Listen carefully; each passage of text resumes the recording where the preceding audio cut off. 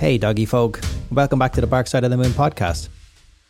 We're back with another episode and I'm joined again by Anne Rogers.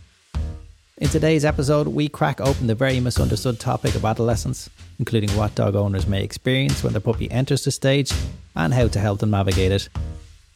We also speak about what is happening physically and mentally for the dog, as well as many other pieces of helpful info for you and your dog. So it's truly a fascinating listen and one which I know you will enjoy. Hello there. Hi. How are you? Again. Back again. You're very welcome. Thanks so much for having me. How are things? Good. How are you? Good. Are you busy? Busy. Yeah. As always? As always. Yeah. No complaints. Yeah. No complaints. Not given out at all.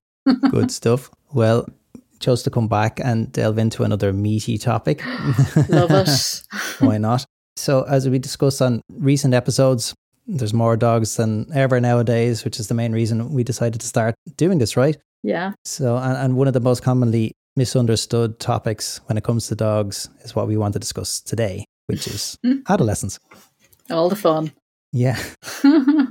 So now, obviously it's a huge topic. So while we can't maybe unpack it completely in this episode alone, it'd be great to help people understand what it is, what it means to them if their dog is going through it, what it means for the dog, to try and explain what the dog is going through physically and mentally, and of course how to help people and their dogs navigate this kind of potentially tricky period. So today, let's at least try to touch on each of those things, and we can always revisit this topic in the future, in future episodes, and do a deeper dive into it over time. You cool with that? Yeah, perfect. Okay, so let's make it really easy now, Anne, and tell us all about what is adolescence in 90 seconds. No. Oh, Yeah. no pressure. So what is adolescence? So adolescence is kind of a transition period, and even in humans, it's actually quite poorly studied outside of some really quite kind of limited focus on some kind of pathological stuff that happens to teenagers. But now we're beginning to recognise it as actually quite an important developmental stage for people and for dogs. And so it helps the body, I suppose, transition from being a puppy or a child and to becoming a more independent adult. So if you can think of, a puppy or a child is dependent and the world is all very new to them and they are pretty defenseless, and then all of a sudden you couldn't expect them to become a fully fledged adult who's independent of the world and able to look after themselves. And that's what adolescence is about. It's a time during which the brain develops and changes the animal's abilities from this kind of dependency to becoming more independent, I suppose. So they grow up essentially, and the brain is built and rebuilt in order to facilitate that. In dogs, it generally starts somewhere around 5-ish months of age, and it levels out at around 2.5. We're expecting most dogs to be kind of socially mature, behaviourally mature around 3 years of age. Obviously, there's going to be variations in that, but that's what we're hoping for, I suppose. So it's not, decades long like it is for human children. Yeah, thank God. With some people still being adolescents, well into their 20s or 30s. Yeah, especially for men anyway. Well, yeah. I wasn't going to say it.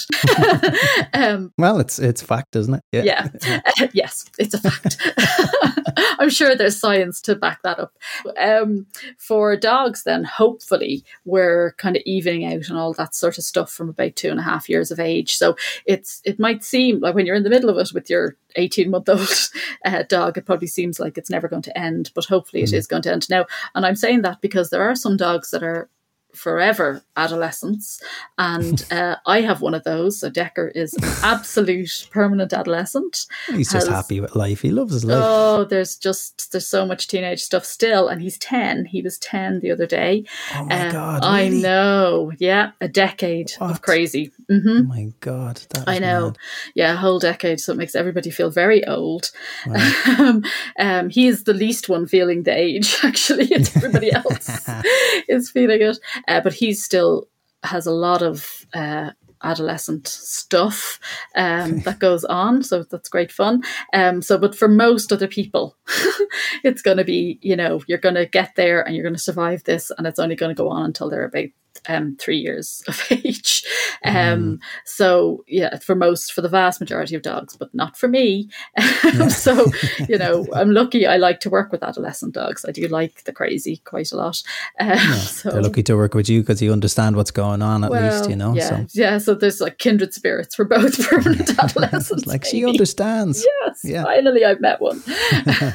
And do you see a difference between like the early stages of adolescence, the middle, the end? Yeah, I certainly think so. And, we talk about this a lot with puppies, and it's probably better known with puppies that we talk a lot about kind of behavior markers. So the puppy's behavior is telling us what stages of brain development they're going through. So, for example, when their eyes open, we know that their visual cortex is going to start to develop. When they start to move around, the parts of the brain that control movement and balance and all of those things are starting to develop. And it's exactly the same for dogs of any age. The dog's behavior is always information. And I tend to find that pet owners struggle with the first kind of part of adolescence, kind of between 6 and 12 months of age. And I think there's lots of reasons for that. And it can be that it can seem like there's a kind of been an abrupt change from puppyhood and all of the delight and sweetness and gorgeousness that goes with that into what can sometimes feel like an overnight change into teenage stuff. And I definitely find for a lot of male teenagers, between that kind of 9 and 12, 13 months, there's, they can often present with a lot more challenging behavior, or behavior that people will find a lot more challenging. And some of that's got to do with regular adolescent stuff. So all the brain change and the growing and the teething and those sorts of things. But also they're experiencing kind of real surges in testosterone and other sex hormones and things like that can really intensify behavior. And pet owners will definitely often find that trickier. And usually I find that most people will have the hardest time kind of between the time the puppy is or the teenager is kind of 6-7 months, maybe even up to 18 months. That usually is, I'm not going to say the worst of it, but the worst of it. And after that, it seems pet owners seem to find it a little bit easier. So if they can get that far even and survive that long, I think they'll be doing well. They'll come out the other side of it. But yeah, there definitely seems to be differences. And there may also be differences in different types of dogs. And I think there's differences in male dogs and female dogs.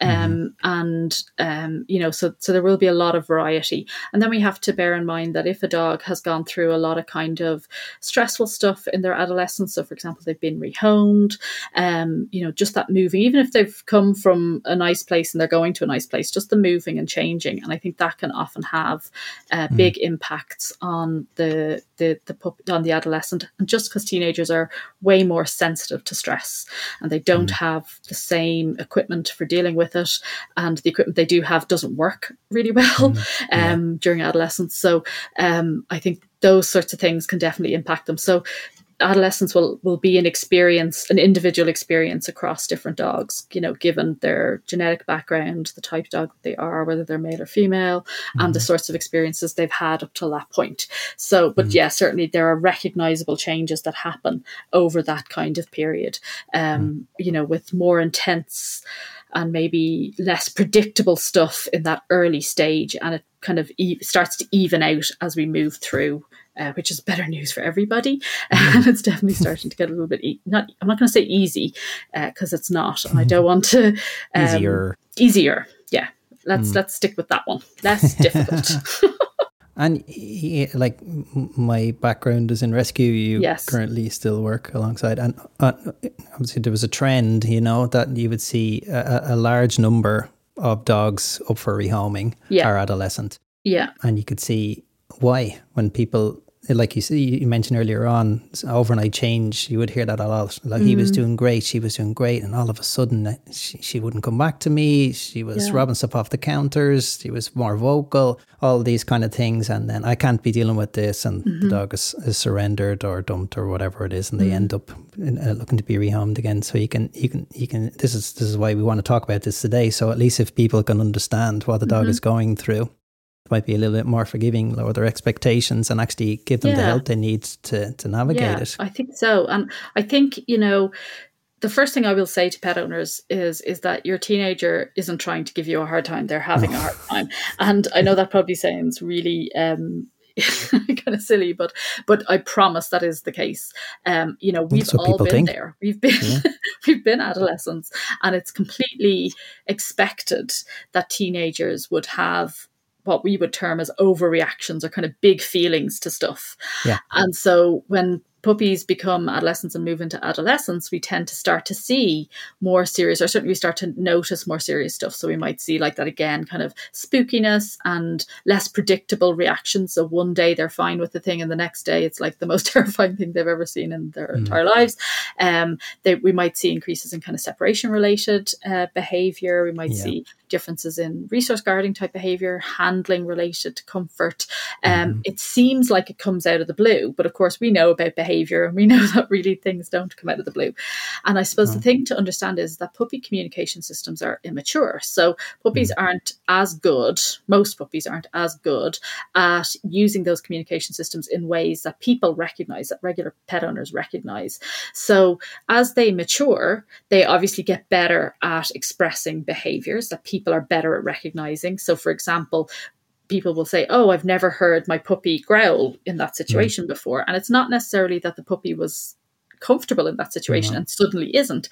It's that the puppy is better, the teenager is better at expressing that in a recognizable way for humans to recognize it. And of course, they're getting bigger and stronger, and they're kind of learning about using their new bodies. So we'll often see like more destructive behavior, more boisterous behavior, more barking, more jumping, more slamming, more mouthing, all the fun things that tend to bruise people a whole lot. And of course, that becomes more noticeable as well, because when a 2-kilo puppy does it, you might not kind of see a big deal, but when a 10-kilo, and when a 10-kilo adolescent does it with bigger jaws and their mature jaws and their bigger body and maybe not a whole lot of coordination still, they're still working it out. So it just becomes way more noticeable. But just because it's expected, and I do want people to have a kind of realistic expectation of what's coming, because then it can be less of a shock, and you're not as worried, and you're not as quick to think about, well, where is this going to go, and I'm not going to be able to do it. Yeah. But just because it's expected doesn't mean that we can just ride it out, because as we know, dogs don't grow out of behaviors, they grow into them. So we actually don't want this stuff to stick. So we need to have good plans in place so that we can prevent it from sticking and make sure that it doesn't become more rehearsed and more established. And that also helps to keep pet owners safer and happier and more comfortable as well. So just like with puppies, when we're dealing with adolescents, we are investing in the dog that we'll have in a couple of years' time. So we're playing the long game all the time. And that can be hard for people, to go, oh God, when is this going to happen? When do I get the great dog? When does that happen? And I can totally understand that, it feels like it's never going to happen, but it is going to happen, and it's all going to work out, and you're going to have a great time. I promise. It is going to happen. And I know I'm kind of afraid to ask about it, because I know you would want to talk about this for a long time. Yeah. So we'll probably do it in a different podcast, but can you touch on a little bit on fear periods and, related to adolescence? Yeah, so certainly fear periods are something that's talked about now. We don't have a whole lot of evidence for or against this sort of thing, but certainly there are times, because of what's happening to the developing brain, there are times when puppies and teenage dogs are going to appear more or less sensitive to things. And during those periods, they may be, because of this increased sensitivity, it may be that those experiences have longer lasting effects. So while there definitely is enormous brain growth even and development obviously during puppyhood, this continues through adolescence. But what's really happening now is that the puppy brain has to be rebuilt. And so this is also why the stuff we do with puppies is actually so important as well, is because connections that were made in puppyhood that haven't really been used or developed or challenged sufficiently are going to be gotten rid of basically in the adolescent brain, because the brain is trying to make sure everything's very efficient. So it's a process referred to as neuronal pruning, and the brain is being remodeled. And during remodeling, a lot of kind of, just like we would have rerouting, if you're, if there's roadworks on the motorway or whatever, they'll send you off the bumpier path on the surface streets and the country roads and all the rest of it. And that's exactly what happens in the brain as well. So when the parts of the brain, like the cortex, which are up at the front of the brain and the top of the head, those parts of the brain are, deal with impulse control and learning and emotional regulation and thinking and processing. When those parts of the brain, which they are being built and rebuilt, remodeled during adolescence, when that's going on, messages are going to be redirected to more reactionary parts of the brain. So the kind of the middle parts of the brain, the limbic systems and those related areas. And those more reactional kind of areas of the brain are going to produce stronger emotional responses. They are going to respond to stress really quickly, because the limbic system and those related systems are related to keeping you alive. So when the limbic system is doing that sort of thing, messages aren't going to the cortex anyway, because if your life is in danger, and the brain always thinks your life is in danger, it's terribly dramatic about this. And when that's happening, it doesn't make sense that you would stand around and think. So it's more that you would react and get out of there, or deal with the threat, deal with the challenge. And that really, sums up how teenagers are. Some days their brain is working full cylinders and it all seems to be going well, and they're able to think and process and everything else. And then other days there's a rerouting in place during the remodeling, and everything is going to more emotional places. And we can definitely see those differences, or you might recognize those differences in teenage children that you've been in contact with, or indeed yourself, because we all went through this as well. And the dogs experience is going to be much more intense because it happens over a shorter period of time. Granted, their brain doesn't have to do as much work as ours does. Ours is much bigger and more complicated and all the rest of it. But relative to dogs, it's still, this is what has to be going on. So you can imagine then that the teenage dog is going to be far more sensitive to stress and have bigger responses to stress. So smaller stressors lead to bigger responses. So the big feelings about all of the things. And then you put on top of that they're getting bigger and stronger. And they're physically growing, which can lead to discomfort. They're teething, which can lead to discomfort. There are also surges in sex hormones and other endocrine changes that are happening, and that matches with brain activity as well. So everything is intensified. Everything is bigger and more dramatic. And what I tend to do, once we hit the kind of 5-month mark, I tend to be less restrictive about, or certainly it's starts to become less predictable, where I can say, these sort of, in this sort of weeks period, we might see more sensitivity or less sensitivity. It tends to be a little bit less predictable in adolescence then. And so we just have to watch for the dog's behavior really carefully. So you can have them suddenly spooking at things that they've walked by 1,000 times already and never batted an eyelid, and all of a sudden now this is the scariest thing. And actually, one of the things that a lot of owners of adolescent dogs report to me, and just because this is relevant to you, and I'm going to blame you because you work for guide dogs, but the collection, the dog-shaped guide dog collection boxes in shops and stuff like that. Oh my goodness, it's like the trauma of all of the teenage dogs. They're freaking out by these bloody dogs that are just sitting still, staring. It's very true. It's actually part of the puppy tests. Is actually that those collection boxes are in there as novel objects because they look so strange, and the starey eyes and yeah. I thought you were going to say that was actually the idea. That's how you collect the funds, like that people's dogs stop. So like people put money into them and drawing their attention to them. It could be. I did. I had one puppy years ago. We thought it was a door into a specific pet shop in Dublin. That it was very noisy and rickety, and we thought this dog had the problem with the door, and it turned out it was actually one of the collection boxes inside the door. I'm not surprised at all. Oh, so many owners are like, and the guide dog thing, and I'm like, I do, because this is so common. It's a funny one, all right.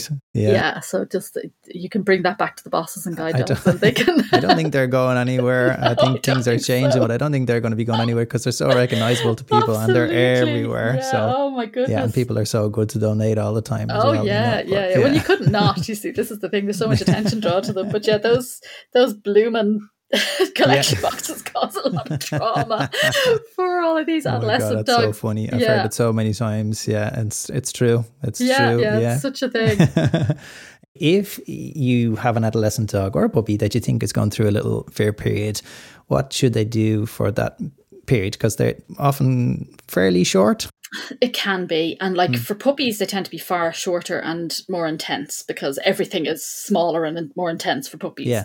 But for adolescents, it can be a little bit longer. So I would say it's the same advice all the time. It's listen to the dog. So the dog is having a big reaction to the guide dog's box with the two dogs that are just staring at them stock still, and your dog does a big, jump back, kind of curved body away, oofing and trying to get away. So that's good information for you. And it's perfectly reasonable for a dog to be spooked by things that are still. And there is an entire area of study that looks at these things, which I won't go into now because Graham will kill me.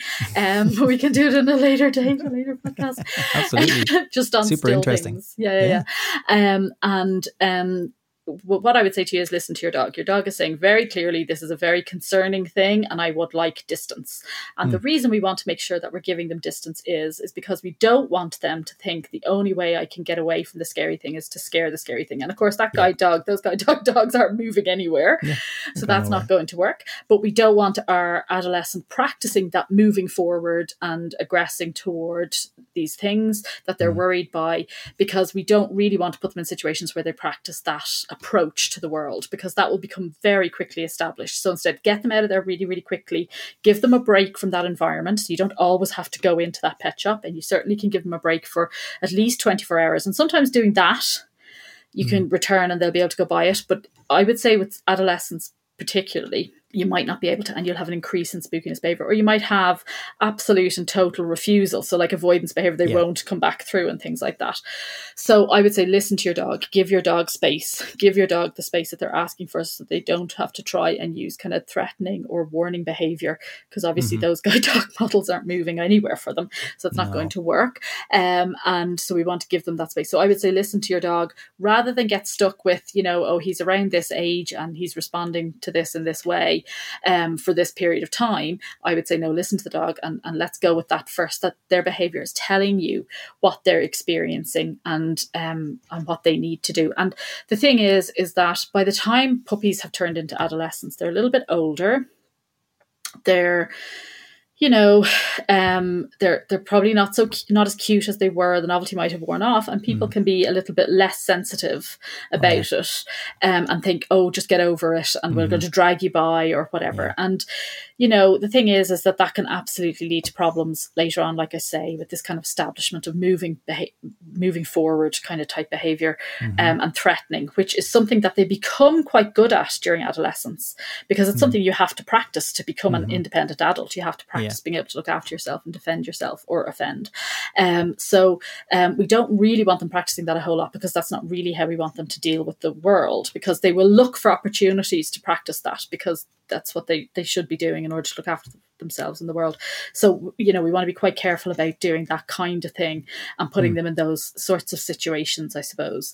And because, of course, you're talking about the rescue thing, I'm sure a lot of those adolescent dogs that you would have dealt with being surrendered, they would be talking to you about, spooky type behavior or aggressing, and kind of aggressive type responses that would often, come up. Resource guarding. Right. Yeah. And people just didn't know what to do, and they started to panic because family, friends, neighbours are saying, oh, if they're doing that now, the dog is turning. Yes, yes, it is. And you're like, turning. Eat you in your sleep, really? etc. Yeah. So you can understand it. Yeah, I can absolutely understand that. And it's much easier to convince a person that that's actually what's happening, because they, again, believe that this has happened out of the blue. And puppies are like small children, they kind of think the sun shines out of you. So, but there is a change between childhood and the teenage years and humans, and there is for puppies as well. And it's to understand that, it's just not so cool to be seen with your parents when you're a teenager. So certainly those relationships can become more tenuous. And indeed, really, there's very little work on adolescents and dogs. There is quite a nice piece of work that looks at the similarities between caregiver and teenager relationships and compares that to the relationships between human teenagers and caregivers, and shows that relationship strength is absolutely something that's so important to be nurtured for teenagers. And I'm sure a lot of us would have experienced that with our caregivers as teenagers as well, is that definitely the relationship becomes shakier and certain things start to happen. And we would certainly, in the kind of notions about, teenagers, that we would certainly think of them running off and slamming doors and things like that. And so these are the canine equivalents of all that. I never did that. Of course, we didn't do that. We're talking about other teenagers, obviously.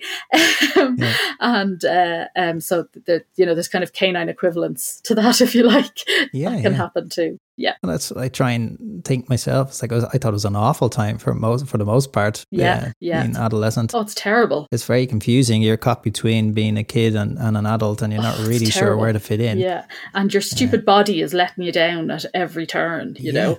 You know, it's a ridiculous time. It's awful. I don't know how any of us survive it. So that leads us nicely into the next bit. If you're an owner and you have a dog entering or approaching adolescence, so what may dog owners experience then while their puppy enters and goes through adolescence? Well, I suppose there's going to be a ton of those kind of emotional reaction type behaviors. Like that's the big stuff that's driving a lot of the things that people will, you know, find uncomfortable here and will find difficult. And that's the stuff that kind of can start to break down those relationships. And I'm not saying that make it easier for the dog to be moved on, but certainly there's a kind of, I suppose, a process that happens that the dog becomes harder to live with and then becomes more and more socially isolated. And it becomes a thing, well, we're going to have to make a decision now about where this dog goes and where this dog's going to live, and they end up going elsewhere. And pounds and rescues up and down the country are filled with adolescent dogs, with dogs in, you know, in that kind of age group. And them being moved at that stage isn't going to necessarily contribute to making them any easier to live with at the other side of it. And of course, we're seeing a kind of a backlash in relation to a lot of so-called pandemic puppies, where people are going back to normal life now and their dogs are finding that difficult, and adolescents are going to find it even harder, you know, particularly because they may have not had a complete exposure experience as young puppies given lockdown and all of those things. So it's definitely a really tricky time for everybody, and it's literally can be a life-threatening time for dogs. They become unwanted, and then immediately their life is in danger when that happens, you know. Of course, yeah. Yikes. Yeah, so that was a cheery end. No. Joke about teenagers again and laugh at that again. No, it's true. This is what we're here to talk about. We're trying to make people aware of these things, you know, and behaviors wise, I suppose you're seeing that they're more impulsive and about certain things and better at expressing themselves and things that they do and don't like. Yeah. But simple things like you would see an increase in things like sniffing and interest in dogs and recall going backwards and things like that. Engagement. And again, like, it's just not so cool to be seen with your parents as a teenager. So you're off and you have other interests. And the reinforcers that we thought were really valuable to puppies are no longer valuable to teenagers. So we lose some of our tools, particularly if we haven't established strong reinforcement history for engagement type behaviors with puppies, when it's actually very easy to do. But people, because puppies are kind of compulsive greeters and they naturally follow you around, people think, oh, I don't need to establish a massive reinforcement history for engaging with me because I have it. And I'm here to tell you that when that puppy hits about 5.5 months, you won't have it anymore. So in a lot of cases, so we have to make sure that we have really, really solid reinforcement histories, and that usually means high value food with puppies, and you have drilled those behaviours, because you're going to lose some of the value from about 5.5, 6 months of age. Yeah, and people tend to wait until the dog is chasing the other dog before they start practicing recall. Yeah, of course they do. Yeah, and you're like, every time. Oh, please keep doing those reps when there's nothing else going on, so that when that happens, you've a better chance of getting the dog back, you know. Even at that stage they probably won't, you know, but you have a better chance of getting them back, absolutely, keeping them safe, you know? So what I will always say is practice in the contexts in which you'll need behavior when it's easy to do that. So when you don't need to recall them a ton. And reward and release. So it's recall, reward, release, like all the time, so that they get to go back to the world. Because actually in adolescence, that can often be more attractive to them. The opportunity to go back to exploring and sniffing and taking in social information, and increase their interest in kind of predatory pursuits also increases. Like I definitely find from around 7 months, puppies are suddenly like stalking things and you know, leaves blowing, and you know, and of course they're going to start tracking and trailing, you know, animals and like bunnies and stuff, you know, all those sorts of interests will Super suddenly, suddenly become really interesting. And of course, so you can just lose your dog in like seconds. They just put their nose down and they're deaf to everything else and they're gone. Yeah, it's hard to get them back. So, you know, really working on that engagement and allowing them return and get a lot of environmental payoff through you is super important, and a big part of what we would do with adolescent dogs, all dogs I'm going to say, but with adolescent dogs particularly. And it's super frustrating, obviously, when you're in the park and everyone's looking and you're calling your dog, and then some people will slip more into the kind of, you know, urgency kind of, you know, get back here now. And I'm always trying to explain to people, like, they're less likely to come back if they think they're in trouble, obviously, you know, and you see when they come back and they get reprimanded all the time, and that's obviously reinforcing the total wrong thing. But you can again understand why people do that. I feel that this is the way the dog needs to understand. If it doesn't come back, it's going to be put back on lead and it's not going to get off again. Yeah. So why would they come back to you? And the other thing that we have to bear in mind is that shouting and calling and constantly being on the dog and not allowing the dog to dog is nagging them, and it's now a verb. And who wants to hang around with somebody that's nagging you all the time? So I mean, we talk about this a lot in a lot of the work I do in behavior analysis. We talk a lot about this, a whole lot about, like, people talk about teenagers being like teenage children being stroppy and not wanting to come out of their room. But think of what we do when they do come out of their room. We nag them and we say, "Oh, thanks for joining us," or we're, you know, and that's exactly what we kind of do to dogs as well. We like make it really unpleasant to be around us, and then wonder why they don't want to be around us. Getting some lovely flashbacks here. Oh, stop. Don't think about it. It's just like PTSD. Don't think about it. It's not funny. But you know, that's a massive part of this is trying to improve the relationship between the human and the dog. And what that really means is, when we get down to bare bones of it, is that dogs see their humans as the source of good things, not the only source of good things, but a source of good things. And if we spend the time that they are closest to us with using a very, very low rate of reinforcement, when the rate of reinforcement available to them away from us, all the sniffing and the dogs and the bunnies and the things, you're really up against it. That's the big issue that we will see, or one of the big issues that we will see during adolescence, because all of a sudden they have a little bit more confidence and they're more physically able to move away from you and get away from you, and their brain is preparing them for independence. So they're starting to go a little bit further, they're starting to investigate, and then they're learning, well, actually, this is really cool, and it's way cooler than what's going on over there with that slow two-legger. All the time. Exactly. And when I do, you're just nagging me. So of course they're going to go off. So it's like a perfect storm of stuff comes together. It's really hard. It's really hard. Even when you know what to do, it's still difficult. God, yeah. You know, trainers still need trainers. Like, that's the thing. We still need help with our You're dogs. always learning and training. Yeah, and so are the dogs. Oh yeah. Yeah, so the person standing shouting the dog's name multiple times again and again and again as the dog disappears into the distance.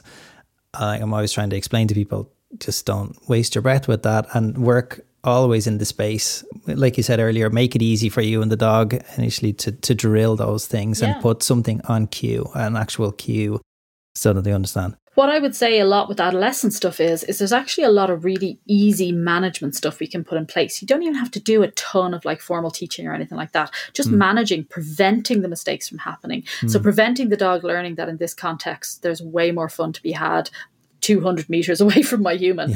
So by using things like long lines and by being really diligent about the sorts of activities we allow our dogs to do, and making sure that our dogs still have access to doing those things, but doing those things in a safe way. So if they're on a 25-foot line, they can hunt and wander and stuff like that, but we're not in danger of losing them. We're not in danger of them getting out onto the road or harassing another person or dog or whatever, you know, or getting themselves into trouble or injured or whatever. And you still have a level of kind of management there, and can prevent them from, you know, completely going AWOL, you know, which obviously has long-term implications from a training point of view, but can also have really, you know, serious implications short-term as well in terms of injury or whatever. So like when it comes to adolescence, there's a lot of management we have to do because we want to prevent them rehearsing this kind of stuff, this kind of highly emotional stuff, what trainers often say like high arousal, so-called high arousal kind of type behaviors, and to prevent them being put in situations where they practice this kind of, building these associations with everything being stressful, with everything being a big deal. So we want to have really good management in place. And that requires some good observation and some good supervision. So you have to actually be able to stand back and go, okay, wow, he's really not comfortable in this situation, or he's really OTT in this situation. So I need to look at, well, what can we do to manage that a little bit better? And I would say that that's probably where you put a lot of your energies. If you do good management and you provide your dog of any age really with outlets for their natural behavior, that's the effort you can put in. If you put that effort in, you'll go a long way to things running smoother for you. Yeah, and it's hard, of course, a lot of times when people are going out free running the dogs, they might be in groups, smaller groups, and we're going to talk about that in a future episode. Yeah. But they're not maybe watching their dog at all until something goes wrong. So what you just said there a minute ago is really important, to be watching them and gauging their reactions to things. Yeah. And it could be as simple as going out and spending a few euros on a good, decent long line. Yeah. And if your dog's not on a harness, obviously they should be, when it comes to a long line, a small investment and make life easier for everyone. But a lot of people are thinking, well, no, he needs to learn. He needs to learn to come back now. Yeah. How's that working for you? Yeah. So you can, that's absolutely, people have this notion, and we kind of talked about this before, that they have this notion that there's kind of this obedience mindset when it comes to dogs. And the thing is that obedience is probably not what adolescent dogs need. I'm going to say probably not, certainly the way I teach anyway. It's probably not what most dogs need. And even if you do want to put in really flashy obedience skills, it's incredibly difficult to teach behaviors in the same situation where unwanted behavior happens. So behavior happens under particular conditions. So if your dog normally ignores you in a particular context, and then you're suddenly going to want them to be like glued to you and focused on you in that exact same context, well, that's actually really hard, because how long have they been rehearsing behavior in that same context that, that's blowing you off basically. And that's really well established in that context. So it's going to be really difficult to teach new behavior under those same conditions. And you said something really useful there. And that is the thing of with adolescent dogs, the temptation is to prioritize trying to tire them out. So letting them run around and get a lot of, physical energy out. And I'm not saying that teenagers don't need outlets for activity and their energies and stuff like that, because they do. And I'm not ever going to say that dogs do need to get a run around, and they do need to get to kind of, get the ire out and stretch out and all that kind of stuff. But teenagers don't need more crazy. They can bring it themselves. So you don't need to add it. They have that. That's what they bring to the table. Yeah. So you can go, okay, you've got that, you're looking after that for yourself. I'm not going to add more to that. So I would say don't prioritize attempting to physically tire them out. So the big things there that kind of contribute to difficulties with teenagers are going to be a lot of high octane dog play and a lot of repetitive type games, like fetch type games and stuff like that. So, the goal is never physical exhaustion. The goal is behavioral wellness. And while it might give you an evening off now, in the long term, this could be contributing to problems that you're going to have medium and long term more so, definitely. Down big time. And we mentioned it in a previous episode. You're just making them fitter, and you're going to have to up it and up it and up it and up it. And that might be, there actually might not be much wrong in inverted commas with the dogs, but that might be a reason why somebody would rehome a dog and say, I can't keep up with this dog. I bring him out for 2 hours and he comes back and he drops a tennis ball in my lap, and I'm like, still seriously? wired. Yeah, and unfortunately they've gotten them to that stage themselves. Yeah, but that gives you an indication that dog may have difficulty settling, may have difficulty recovering from excitement. And that's stuff that adolescents have difficulty with anyway. So if we add more stuff to that, we're just kind of going to make that harder for everybody. And it's going to be potentially more established then as dogs age as well. So, we really don't want that in adult dogs as well. And that's why we prioritize, or certainly I prioritize when I'm teaching, we talk a lot about roller coaster games. And roller coaster games basically mean that we still allow some crazy, but we start to put in a wind down routine with that, so that we bring the dog up what are we doing to facilitate them coming down? And soon that dog is going to, we're priming their biological stress systems to be able to bring themselves down over time.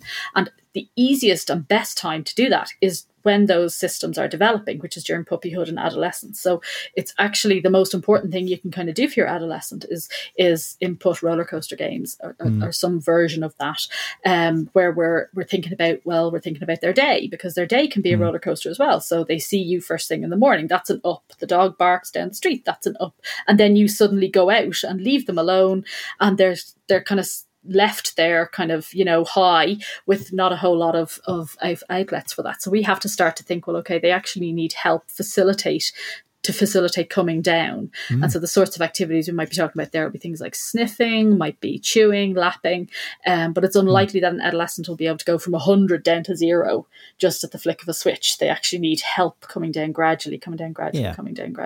So we still use a ton of activity and ways for them to, use up all of that energy, because they do tend to have more energy and want to do physical stuff. And that tells us that their brain needs to do that. Their brain needs that challenge for development, but we just want to do it in a sensible way.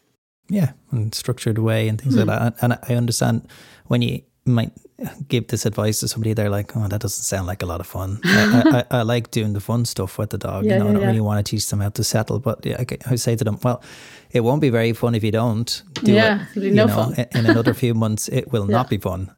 So it's worthwhile, and it's all about balance, right? You can do all the fun stuff. Now that's what the whole idea of the roller coaster games or those type of games bring. You can still have the fun, but it's always ending in a settle. And they come with the on switch, firmly switched on puppies. So we've got to teach them how to settle. They have no clue how to do it unless we teach them. And our day-to-day life, and the life that we bring our dogs into, isn't the sort of life that their systems would actually naturally develop in. So, no, of course not.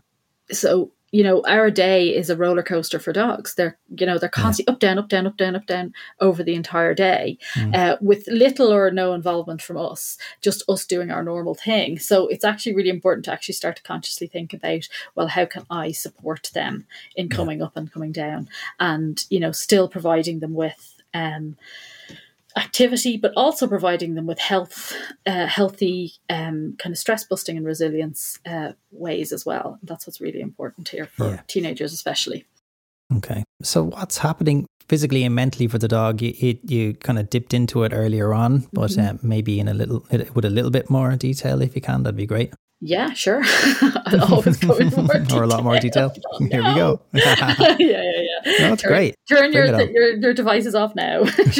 No, I won't go into too much detail because we have kind of touched on it already. But certainly what's happening for teenage dogs is a lot of kind of remodeling, and they're losing a lot of the things that they might have, connections that they might have been born with that they didn't use, so experiences that they didn't have during puppyhood. So actually, adolescent dogs still need really careful social and environmental exposure, because we actually still are kind of nurturing their brain development and making sure that they're developing, their kind of attitude to the world continues to develop in a healthy kind of way.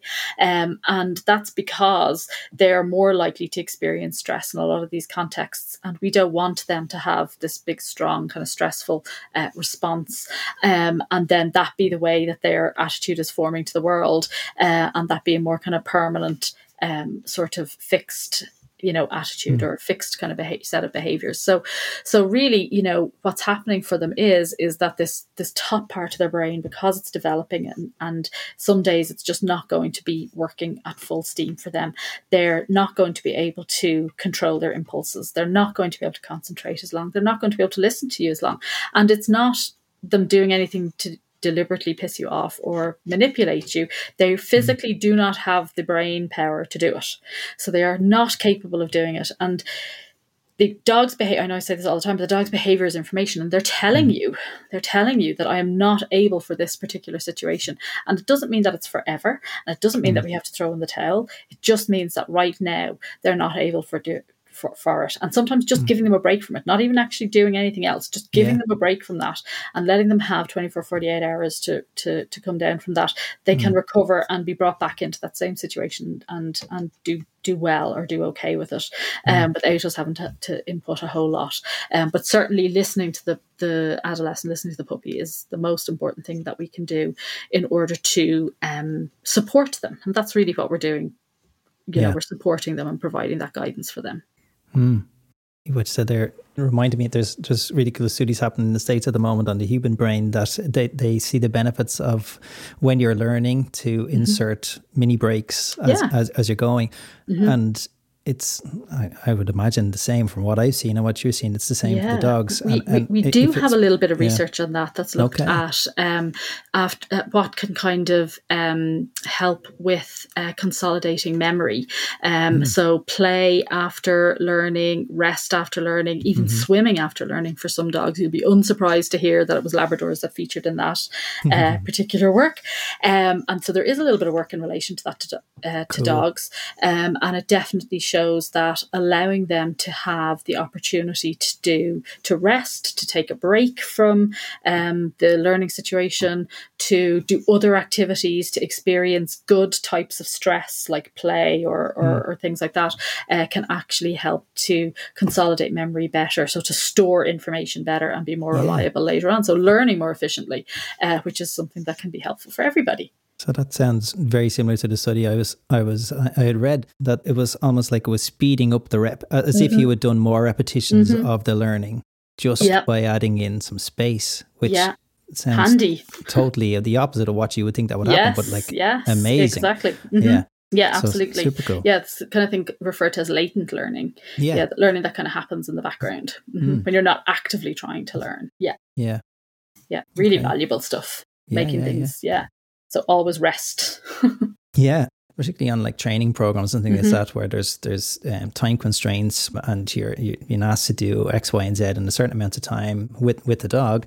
There's not always space for that given to the dogs or the trainers, you know. So definitely, I've seen it over the years where dogs have been given breaks and come back a totally different dog, where they've just been allowed to be a dog for a little while with no stress, nice time for stress reduction, nice easygoing stuff, and then you come back in and they're actually ready to accept more training. Whereas if there's no gap, the pressure is increasing all the time, and it's only going to go. And there isn't time to consolidate new information because you're dealing with, and the brain has to kind of sort and store information. And then, you know, think of time helps because overdevelopment. The brain is going to have the opportunity to mature as well. So over time, that those opportunities are there as well.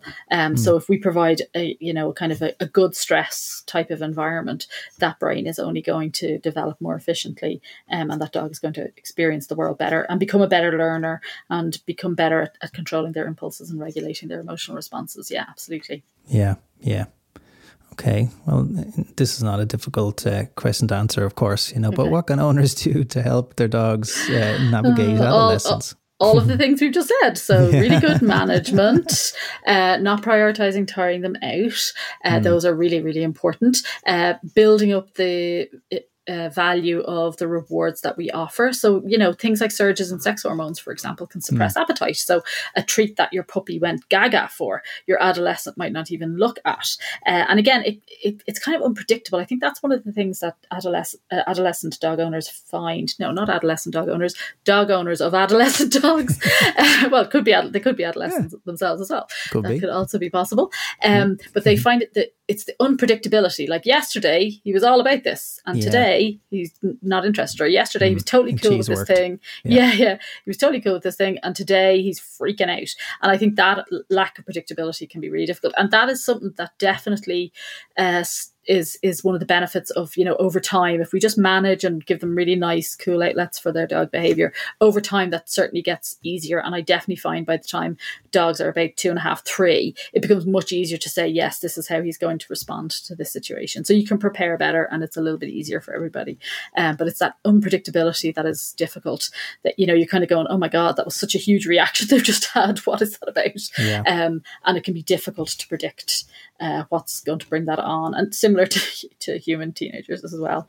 And, the individual doesn't know how to predict it either. So it's kind of happening to them as well. Yeah. So everybody's having a hard time with that. That's definitely something. It is very unpredictable. It's like waves you've got to ride, and try and keep patient. And, if you've been doing your training with your puppy earlier on, it's in there. But you, like you said earlier, if you don't use it or they don't use it, it's going to be gone. So tend to people say, right, that's done, I'm going to move on to this now, and that's done, and move on to this now. But it's all about using and reusing these things and maintaining what you've done over time. Yeah. And like one of the things that we tend to do with teenagers is we tend to use the label so we're not accountable. So we say, oh, well, they're just a teenager. Yeah. And the thing is that behavior happens in the environment. So we need to be a little bit more sensitive to our teenagers. So we're not putting them in situations where they will rehearse this stuff. So one of the things that I have in a lot of my adolescent dog stuff is actually about the pet owner and the trainer being accountable.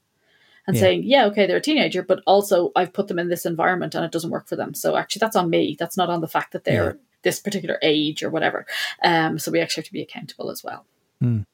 Yeah, of course. Not just use it as a label to get ourselves off the hook. Yeah. Yes, they are a teenager and it is difficult, but also we're responsible for what they're exposed to for the most part. Yeah. Well, again, we made the choice to add them to our lives. Yeah, so and like they have no say in where they go and what happens to them. So that's all on us. Yeah. So.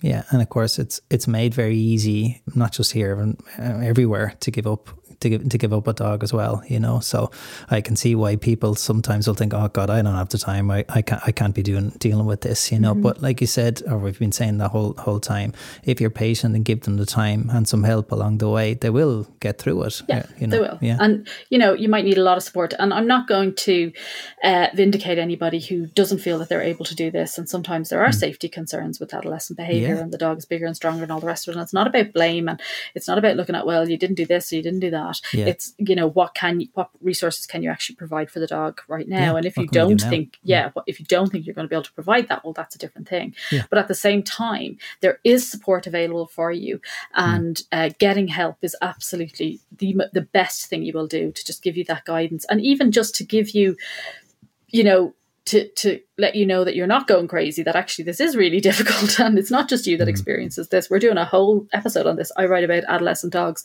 all the time, post stuff about adolescent dogs all the time, because they're the bulk of the dogs that I see, and they're the bulk of the dogs that are in danger in terms of, becoming unwanted. So, we really do need to focus on helping them and helping their pet owners, because that's the key, obviously, to keeping those dogs safe and in their homes. Awesome.